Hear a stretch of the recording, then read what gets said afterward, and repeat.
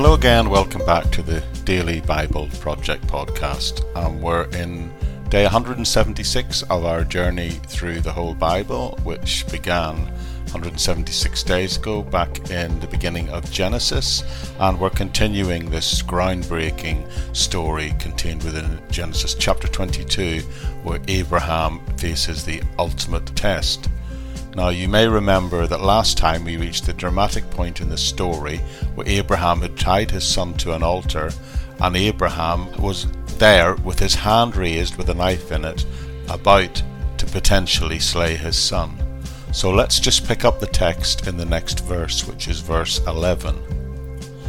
But then the angel of the Lord called out to him from heaven, "Abraham, Abraham." "Here I am," he replied. "Do not lay a hand on the boy," he said. "Do not do anything to him. Now I know that you fear God, because you have not withheld from me your son, your only son." Now, what I would like us to make note of today, very importantly, is who is speaking to who in this passage. Who is speaking to Abraham here? It is again this character referred to as the angel of the Lord. Okay, so what does the angel of the Lord says?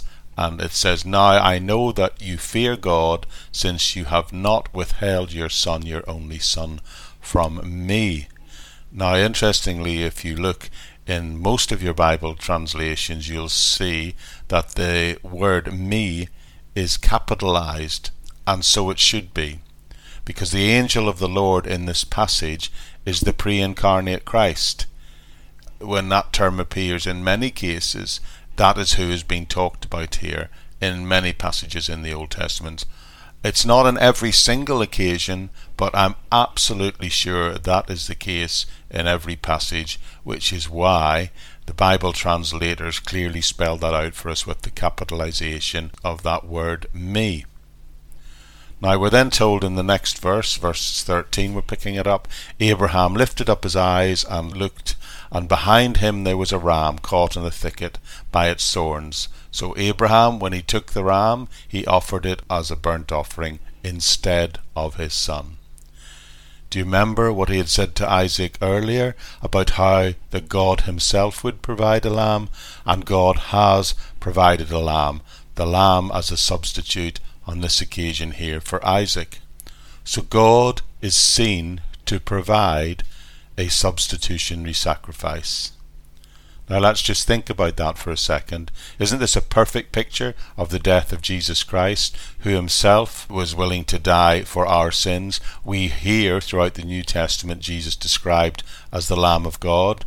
In fact, according to John the Baptist, in the opening verses of John's Gospel account, when he sees Jesus appearing over the horizon, is seen to cry out, "Jesus, the Lamb of God, who takes away the sins of the world."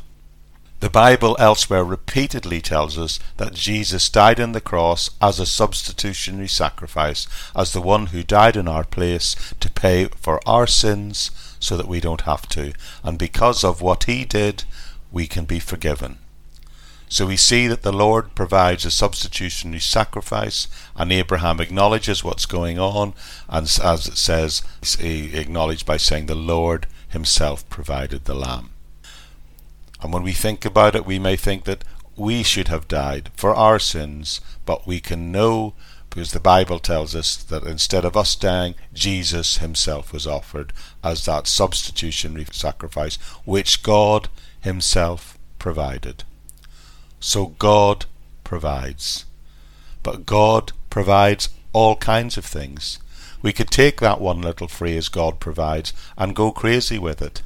Thinking about what does God provide? Well, he provided salvation, of course, absolutely, as a free gift. All we have to do is trust in him. But what else does God provide? Well, for us, he provides in salvation instead of condemnation. He provides life instead of death. He provides strength in response to our own weaknesses. And he can provide you with joy instead of the sorrow that you're experiencing. God provides, and it all started when he provided Jesus as the sacrifice for sin. And that great sacrifice is foreshadowed here in Genesis 22.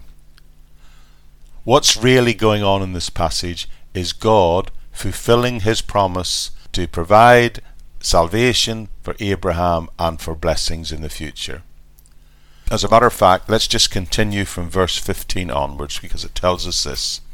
The angel of the Lord called to Abraham from heaven a second time and said, I swear by myself, declares the Lord, that because you have done this, you have not withheld your son, your only son, I will surely bless you and make your descendants as numerous as the stars in the sky and the sand on the seashore. Your descendants will take possession of the cities, or the gates, it says in some translations, of their enemies. And through your offspring, all nations of the earth will be blessed, because you have obeyed me. Then Abraham returned to his servants, and they set off together for Beersheba. And Abraham stayed in Beersheba, and that closes off the story. But God here is just in this closing passage is saying, the Lord is saying, you obeyed me, so I'm going to bless you. Now it's important that right here at the end of this passage we don't get things mixed up, because if we get things mixed up or put them in the wrong priority, then it can lead us to really mess up. We have faith, you have faith, and what do you get for that faith? Well, the Bible clearly teaches you receive forgiveness and ultimately heaven. But don't get that backwards. Don't think that if you just choose to obey, that will get you into heaven. You obey because you believe, because you have faith. That obedience may indeed mean that you have blessings in this life, but it is not the obedience in isolation that will gain you eternal life. Only faith in Jesus Christ as the atoning sacrifice for your mistakes, for when you've missed the mark, when you've got things wrong, for when you've sinned, will do that. This is the last time in Abraham's life that God will speak to him. And what he chooses to do in his closing conversation, if you like, is to reiterate the promises he made before. But he also adds a few more besides. Now it's interesting, because I wonder if you knew that this is the first occurrence of the word obey in the Bible. God promised to multiply Abraham's descendants as the stars and as the sand on the seashore, but God also promised that Abraham's descendants would possess the gates of his enemies. The term the gates of his enemies simply means that the seeds of Abraham would have victory over his enemies in the future. The promise is to Abraham's descendants, called here in this passage in the book of Genesis referred to as his seed. His seed on the surface simply means descendants. But did you know that according to the New Testament, and for that matter some parts of the Old Testament, that there are 4 types of descendants? Did you know that there are 4 types of descendants of Abraham? Well, we shall find out who they are and what that means when we come back together again in the next episode. Anyway, thanks for joining me. Remember, you can always get a full transcript of anything I've said in any audio version of the podcast. And if you're watching a video version, there should be a link through to the Buzzsprout website where the audio version of the podcast is hosted, so you can get access to a transcript there. I hope you find that helpful. But anyway, that's it for today. Thank you so much for joining me, and I really trust I can see you back right here tomorrow, it might be for you, or very soon on the Bible Project Daily Podcast. Bye-bye for now.